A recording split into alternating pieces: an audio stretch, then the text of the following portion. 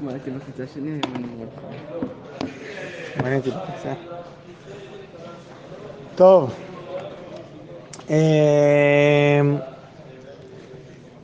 סיימנו את פרק ו', הפרק הראשון שלוקח את כל התורה ומוריד אותה לחיים, מוריד אותה ללימוד תורה, ואנחנו עוברים לפרק ז' שמדבר על המשברים. כן, זה להתחיל בזה את השנה, זה כסוג של להקדים תרופה למכה. אני זוכר שכשאנחנו היינו בשיעור א', הרם שלנו, הרב יצחק, היה, כשהיה שיעור חלש בשיעור בעיון, אמר, טוב, זה משבר ידוע בעולם ישיבות, משבר היום החמישי של השבוע השישי, זה ידוע מאוד, זה משבר מפורסם, בדיוק בזמן הזה. אוהבים לנפף ולהשתמש ולפעמים זה הופך לצחוק ובדיחה, ומובן מאליו. מה אחי? אני במשבר, הכל בסדר. כאילו יש ימי אהבה, ימי שנאה, כן, הרי שור.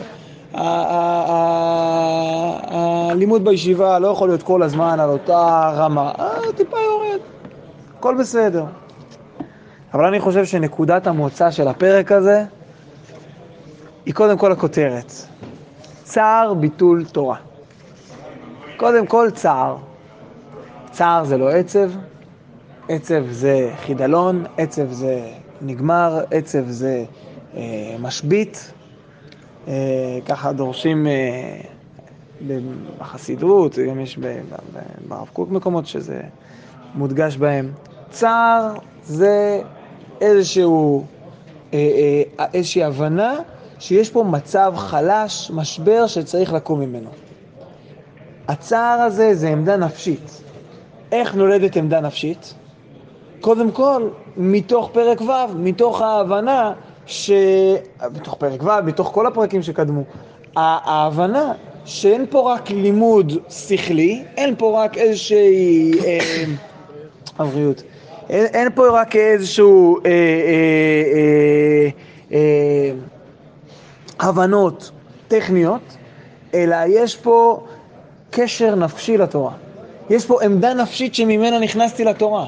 וממילא, כשיש לי איזשהו קושי מסוים, אנחנו נראה את זה בפסקה הראשונה בצורה רכה, ואחרי זה בחלק מהפסקאות קצת בפחות רכות. כן, חוסר התורה הוא הגיהנום בעצמו, כן, מיעוט המתיקות נעימות התורה במחסרון בטבע הישראלי של הנשמה, צריך תשובה, אבל בתור התחלה קודם כל בואו ננסה להבין, לשים את האצבע, מה הבעיה פה? איך אנחנו קולטים קודם כל שיש בעיה? זה הכותרת, זה צער ביטול תורה. מי שאין לו צער בביטול תורה, מי שתופס את המשבר הזה, את הזמנים החלשים האלו, בתור משהו שהוא מובן מאליו, זה דבר שטבעי. הנה, מה, בן אדם יכול כל הזמן ללמוד באיזושהי רמה כזו גבוהה. קודם כל, צער. אחרי צער, תציצו בפסקה ג' רגע, יש שהזמנים שמתבטלים מהתורה, הם פועלים להאיר את העיניים, להכיר את תוכן קדושת התורה, ועומק החיים שמשפיע על לומדיה. יש פעמים שיש פה איזשהו היפוך, שהבנת עומק, ומתוך ביטול תורה דווקא יש פה איזשהו קיום, אבל זה, זה אחרי שהיה צער. קודם כל, צער ביטול תורה. זה לא בריא אבל שאין לך כאילו צער מזה? לכן הבחנו בין עצבות, שזה חידלון, לבין צער. צער זה הבנה שיש פה באמת משהו שדורש תיקון. הצער לא משבית אותך ממעשה, אלא הוא סימפטום, קודם כל הוא תגובה. כואב לי, יש לי איזה קוץ, זה מצער אותי, אני מבין שיש פה איזשהם עצבים, נותנים לי את ההוראה, תחלץ אותנו מהמצב הזה.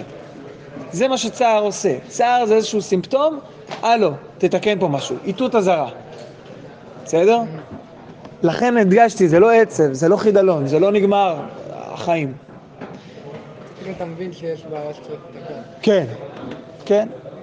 אבל שזה יהיה כואב לך, שזה יכאב לך. כי הכאב זה אומר שאני לא לומד תורה רק מצד הטכני, אלא שלמדתי פה 6 פרקים לפני פרק ז', שבאמת התקשרתי לתורה הזו מתוך הפן הנפשי, מתוך זה שיש לי חיבור אמיתי, מתוך זה שאני מבין שזה הטבע שלי, מתוך זה שאני מבין זה קשר עם ריבונו של עולם, זה דיבור של קשר, שיח על הקשר עם ריבונו של עולם, מתוך שאני מבין שזה מחיה את העולם, אז ייווצר צער. עוד הקדמה חשובה. למה אני מספר לכם את זה? למרות שזה אבא אמינה שנדחתה. הרב חרל"פ כותב שלכל אבא אמינה בגמרא יש נפקא מינה הלכתית. זה גדלות מחשבה לחפש את זה. לא הייתי ממליץ לעשות את זה בסדר עיון. אחרת זה... אבל... לא, לפעמים כן. אבל גם פה לי הייתה איזושהי הווה אמינה בפרק, אני אשתף אתכם בה, אבל הרב גרינשפן אמר לי שזו הווה אמינה לגיטימית, הוא לא נתן סתירה ישר, אבל לא נכונה. מה זה ביטול תורה? חז"ל אומרים, ישראל כיוון שגלו, כן הגמרא בחגיגה, אין לך ביטול תורה גדול מזה. אמרתי, רגע, מה... היה תורה בגלות. ואפילו אולי רוב הספרייה שלנו נכתבה בגלות. או כשישראל היו בגלות. אז מה זה ביטול תורה? כנראה שביטול תורה זה משהו עמוק יותר. זה איזשהו ניתוק מהעולם המעשי. איזשהו ניתוק מקיום התורה, בחינת הציבי לך ציונים וכו'. ואמרתי, נראה שהרב קוק, כשמדבר, צבי יהודה, כשליקט את הפסקאות האלו על ביטול תורה, הוא ליקט, יש פה גם פסקאות שמדברות על ביטול לימוד תורה, יש פה גם פסקאות שמדברות על ביטול התורה. בתורה יש לנו לימוד, יש לנו קיום, יש לנו התורה כאיזושהי אישות שקדמה לעולם, משהו שמחיה את העולם. מה מתבטל פה? כשאנחנו מדברים על ביטול תורה.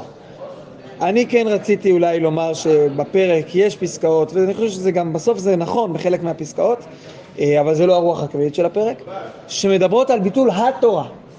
ביטול התורה הכללית הזו, ביטול התורה שקדמה לעולם, אבל הרב גרינשפן אמר שאנחנו מדברים פה על לימוד תורה, ולכן אחרי שמפרק ו' אנחנו מתחילים לדבר על הלימוד, ולא רק על התורה, לא רק על הניתוק של התורה מהמציאות וכו', אנחנו מנסים להבין איפה זה נוגע בנו. אנחנו נראה את זה כבר בפסקה הראשונה, אבל איך כל הרעיונות האלה נוגעים בנו. ומכאן לפסקה א'. ישנן כמה סיבות המעכבות את האדם מדברי תורה שלא ייכנסו בלבבו. ותמיד צריכים לדעת מהי הסיבה המעכבת באותה השעה שהעיכוב הוא מורגש, כדי שידע באיזה אופן להסיר את הסיבה, כדי שיפתח ליבו להיקשר יפה בדברי תורה. כי אם לא ידע את הסיבה הנכונה, יש שיטרח הרבה להסיר סיבה אחרת שהיא באמת אינה מעכבתו עכשיו, והסיבה השולטת עכשיו, שהיא מעכבתו כעת מקישורה של תורה, תישאר בעינה ויעמוד האדם במבוכתו. והסיבות הללו יש מהן שהן רוחניות ויש מהן שהן גשמיות, יש שהן באות מחסרון הכשרה של קודש ויש שהן באות מחסרון הכשרה של חול. הרב קוק נתן לנו הכל פה חוץ מבסוף, אז איך מטפלים?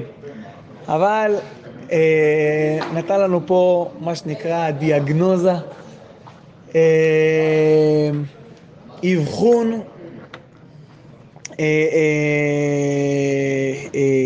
איך אני מבין מה מקורו של המשבר.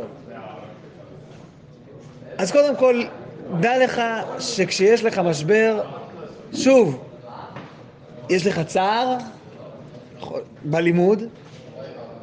לא תמיד. יש הבדל גם בין, כן, אמרנו עצבות, צער, ויש גם חוסר שמחה. ויש שמחה. בסדר? לא תמיד חוסר שמחה זה בהכרח צער. אבל יש לך צער, זה סימפטום. נורת אזהרה, זה פצע. בוא, תבין, יש פה איזשהו משהו שמעכב אותך מלימוד תורה. או יותר עמוק, לימוד מתוך קישור לתורה. שלב הבא, אני מבין שהביטול תורה זה גם סימפטום מסוים. יש לזה סיבה עמוקה יותר. והסיבות האלה לא תמיד זה אחת. מה התיקון של ביטול תורה? להיכנס לבית מדרש וללמוד תורה. זה נכון, אבל לא טיפלת פה בבעיה השורשית. זה יחזור על עצמו. לא עשית פה ניתוח, נתת אקמול. לשים אטמים באוזניים. יכול להיות שזה אפילו נוגע בסיבה השורשית. יכול להיות שהסיבה השורשית זה חוסר ריכוז. אבל זה עדיין לא טיפול בשורש הבעיה. יש כמה סיבות המעכבות את האדם מדברי תורה שלא ייכנסו בלבבו. שוב, הבעיה היא לא שלא לומד תורה, אלא שהתורה לא נכנסת בלבבו. הבן אדם יכול ללמוד בשכל, אבל אין קישור נפשי לתורה. כלומר, אין השפעה לזה שלמד תורה מתוך קדושה, מתוך תשובה, מתוך התרוממות לרעיונות עליונים, מתוך קישור למציאות, קישור לריבונו שלנו, זה לא קיים. ותמיד צריכים לדעת מהי הסיבה המעכבת. בן אדם יושב בבית מדרש ופתאום הוא מסתכל על השעון, וואלה, עברה שעה, מה למדתי? שורה. מה קרה לי? איפה אני? עצור. אומר לך הרב קוק, קודם כל תנסה להבחן. מאיפה זה מגיע? מה הסיבה שמעכבת אותך מדברי תורה? אוקיי. דרך אגב, מהי הסיבה המעכבת באותה השעה שהעיכוב הוא מורגש? כי יכול להיות שיש שעות אחרות שהסיבה היא אחרת. יכול להיות לפעמים שאנחנו חושבים שיש איזושהי בעיה אטומית. יש לי מה זה ניתוק נפשי מהתורה זה... ובסוף יכול להיות שהסיבה האמיתית היא טכנית פשוטה. יכול להיות שזה...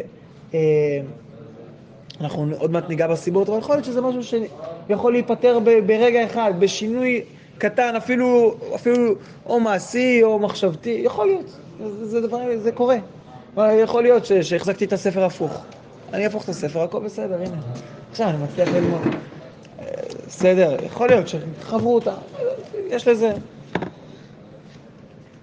אז מה באותה שעה שהעיכוב מורגש? כדי שידע באיזה אופן להסיר את הסיבה. נשמע פשוט. כדי שיפתח ליבו להיקשר יפה בדברי תורה. אני מבין, מטרתי, מגמתי, שהתורה תתקשר יפה. לא שאני אלמד תורה באופן טכני, אני ימלמל כדיבור התוקי וצפצוף הזרזיר. אלא שבאמת זאת תהיה תורה שמחוברת. למה כל כך חשוב לעשות את האבחון הזה לפני שאני מתחיל לטפל במשבר, בבעיה? כי אם לא ידע את הסיבה הנכונה, יש יתרח הרבה להסיר סיבה אחרת שהיא באמת אינה מעכבתו עכשיו. והסיבה השולטת עכשיו, שהיא מעכבתו כעת מכישורה של תורה, תישאר בעינה ויעמוד האדם מבוכתו. אם לא תנסה קודם כל להבחן ולהבין מה גורם לך לעיכוב לימוד תורה, אנחנו בינתיים לא מדברים עדיין על ביטול תורה, אלא על עיכוב לימוד תורה, כלומר חוסר יכולת להתחבר ללימוד. אם לא תבין, אתה תבזבז את הזמן, אתה תפדל בלי שהשרשרת מחוברת בכלל. אז מה זה אז? לא התקדמת לשום מקום. והסיבות האלו, הסיבות הללו, יש מהן שהן, ופה הרב קוק מונה 4 סיבות אפשריות לעיכוב האדם מדברי תורה. רוחניות, גשמיות, מחסרון הכשרה של קודש, ומחסרון הכשרה של חול. 4 סיבות. סיבות רוחניות, ובהם אנחנו נגענו גם בתחילת פרק ו', יכולות להיות חטא, יכול להיות איזושהי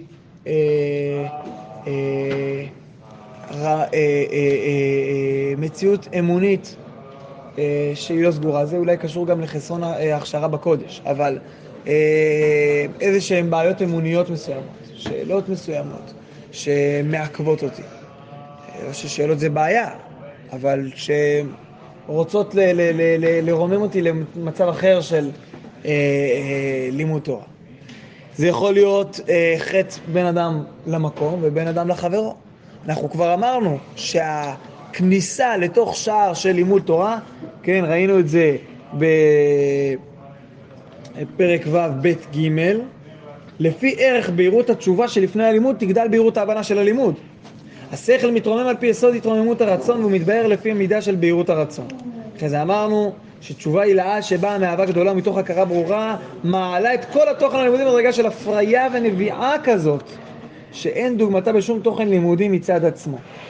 אמרנו בן אדם רוצה להתגדל ולהיכנס לעולם הלימוד בצורה ישרה, קודם כל צריך להיכנס דרך תשובה. קודם כל טהרה. לפני החיבור של הקדושה אני קודם כל מסיר את כל המפריעים, את כל המבדילים, את כל המסכים. הנה חודש אלול. למה נשמח, כן, תחילת הזמן בראש חודש אלול, ללמדך שתשובה קודמת ללימוד תורה. פה בסדר זה אורות התורה ואז אורות התשובה. אבל כדי להיכנס בשער לימוד תורה צריך תשובה. אוקיי, זה רוחניות. יש מהן שהן גשמיות. עיין ערך, מוטי ושוקי. שם. בן אדם לא ישן. מה אתה רוצה? אתה לא ישן, אתה באמת מצפה שתהיה ברמת ריכוז כזו וכו' וכו'. הדברים נאמרו. או חסרון מאכל. או כל מיני, כן, אדם שמסגף את עצמו ובסופו של דבר מתפלא שקשה לו ללמוד. לא, זה לא עובד ככה. יש ג' אלול, צריכים לציין במשהו. יש סיפור על הרב קוק, שהוא למד בוולוז'ין, הוא למד בוולוז'ין תקופה קצרה, אוהבים לציין בה, כי ודאי הייתה תקופה מלאה, אבל תקופה קצרה. ופעם אחת נפל למשכב. בא אליו הנציב, אומר לו, הרב קוק, הגזמת. לא אמר לו, הרב קוק, אבל הגזמת. מה זה? אומר, אני פעם גם הייתי כמוך, לומד בשקידה כמו שלך. והבנתי שאני לא יכול לעמוד בזה. הגוף שלי לא יכול לעמוד בזה, אתה צריך לדאוג לגוף שלך. אני החלטתי מאז שבתוך 24 שעות אני לומד, ככה אומר לו הנציב, רק 16 שעות. אבל אתה הגזמת. אומר, שעה צריך להשקיע בבריאות הגוף. ככה אומר לו הנציב. אז אם 16 שעות זה התיקון של הנציב, אז מה, זה, הוא הגזים יותר ממנו. אז מה לעשות? בסוף נפל למשכב. זה משהו שבסוף הגוף שלנו, הנה, ספר מלאכים כבני אדם, אבל בסוף בני אדם. אני ברגשות מעורבים על סיפורים כאלה, מי שזה מזיק לו, שלא, אני, היה לי תקופה ארוכה שהיה קשה לי לשמוע סיפורים כאלה, זה מחליש אותי, מה אני עם עבודת השם 16 שעות מעתה, אבל אפשר לקבל, תוך מקום שאני יודע איפה אני נמצא, ומה מקומי, ומה התהליכים שאני עושה, לקבל איזשהו מדרגה, לראות כוכבים קצת, לטפס, שיהיה לנו איזשהם שאיפות קודש כאלה. אז אמרנו רוחני, גשמי, לכן גם הרב קוק אומר, יכול להיות שאתה כבר תבנה בניינים, עולם התורה בכלל לא מתאים לי, ואני בכלל איש מעשה, וזה גם יכול להיות נכון, אבל יכול להיות שפשוט מאוד, אתה הלכת לישון אתמול ב1:30 בלילה, אתה קמת היום לסליחות ב4:55, ונפלת, מה חשבת? מה אתה?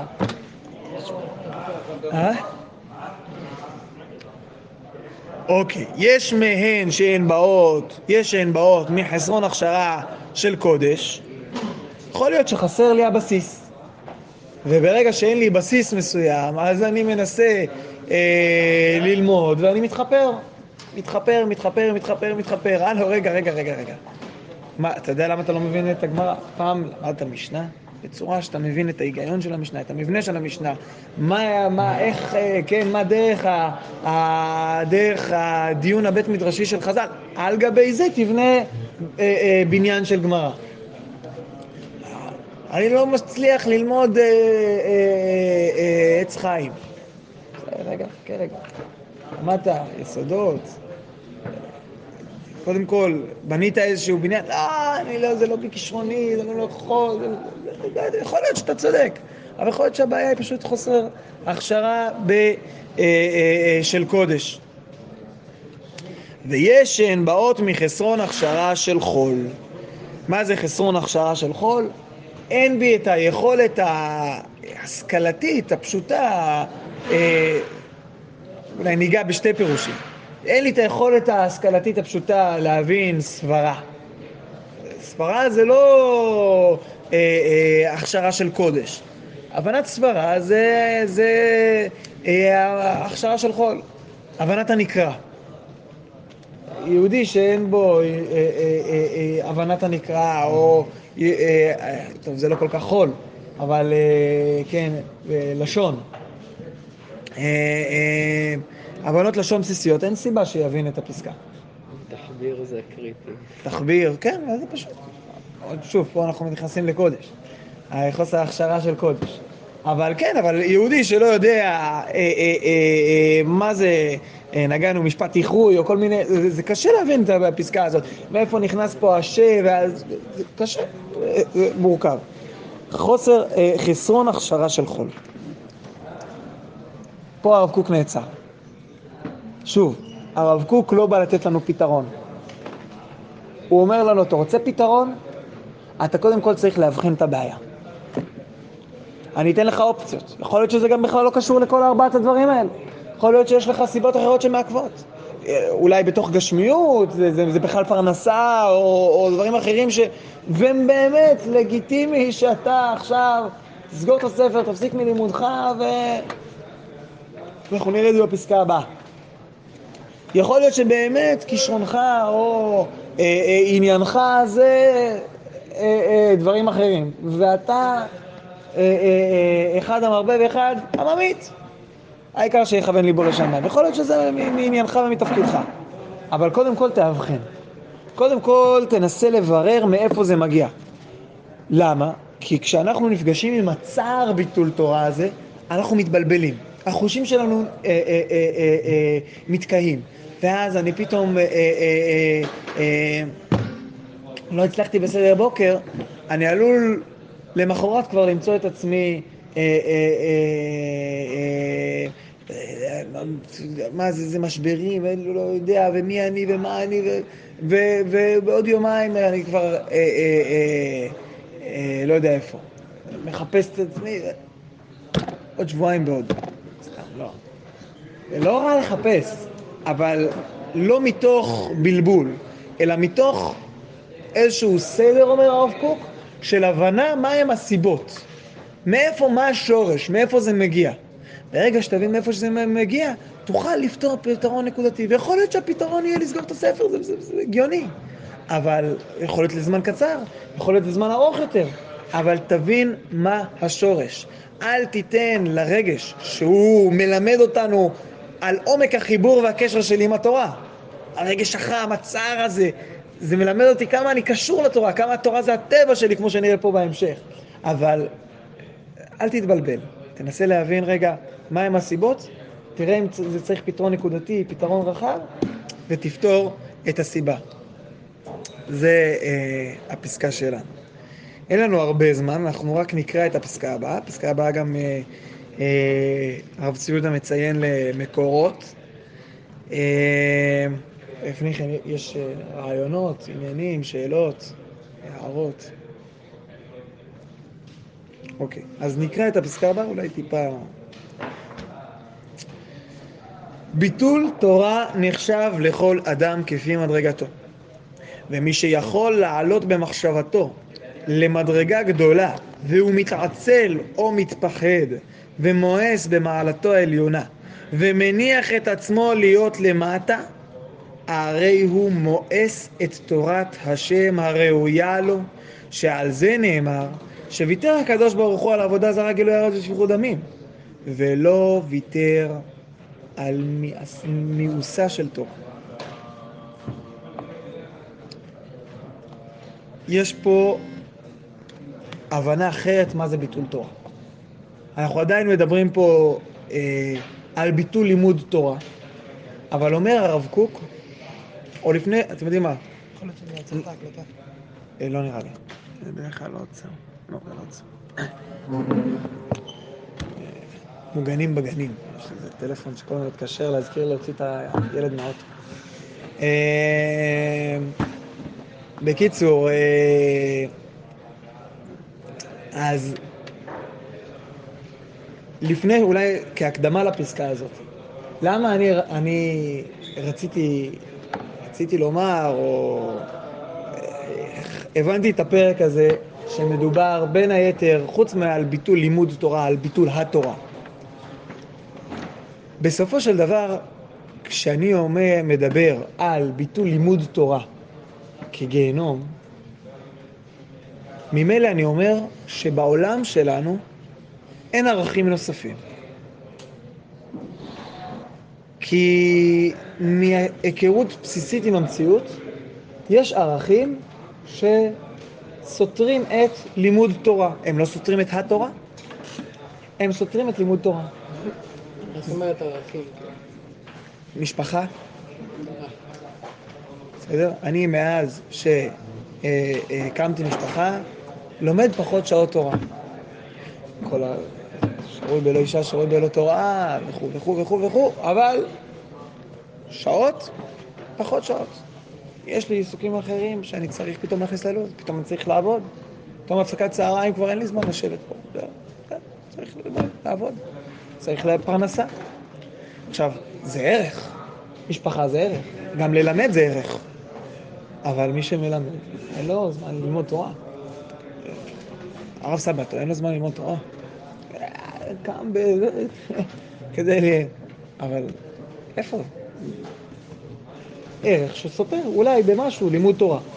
כשאני אומר שאדם שמתבטל מתורה, יכול להיות גם ערכים שהם מחוץ לבית המדרש,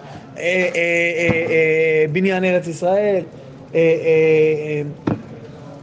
פוליטיקה, יכול להיות ערכים חינוכיים, לאו דווקא בקודש, לימוד חול, פיתוח העולם, יש בהם ערכים. אבל לימוד תורה, לימוד התורה מתבטל. יש פה איזו המעטה מסוימת. אדם שמלאכתו בשדה, יש פה ערך גדול, כן. כמיש מניח תפילין, לא ככה. אבל מתבטל מלימוד תורה. מה אנחנו עושים עם זה? אומר הרב קוק, ביטול תורה נחשב לכל אדם לפי מדרגתו, לפי המקום שבו הוא נמצא. לא בכל מצב, גם ביטול הלימוד תורה, לא בכל מצב הוא שווה. ובעזרת השם, מחר נצלול לפסקה זו לעומק יותר, וננסה להבין את החילוקים. זה חילוקים מאוד עדינים, ואני לא בטוח שנגיע בהם לתשובות סופיות, אבל לפחות ננסה.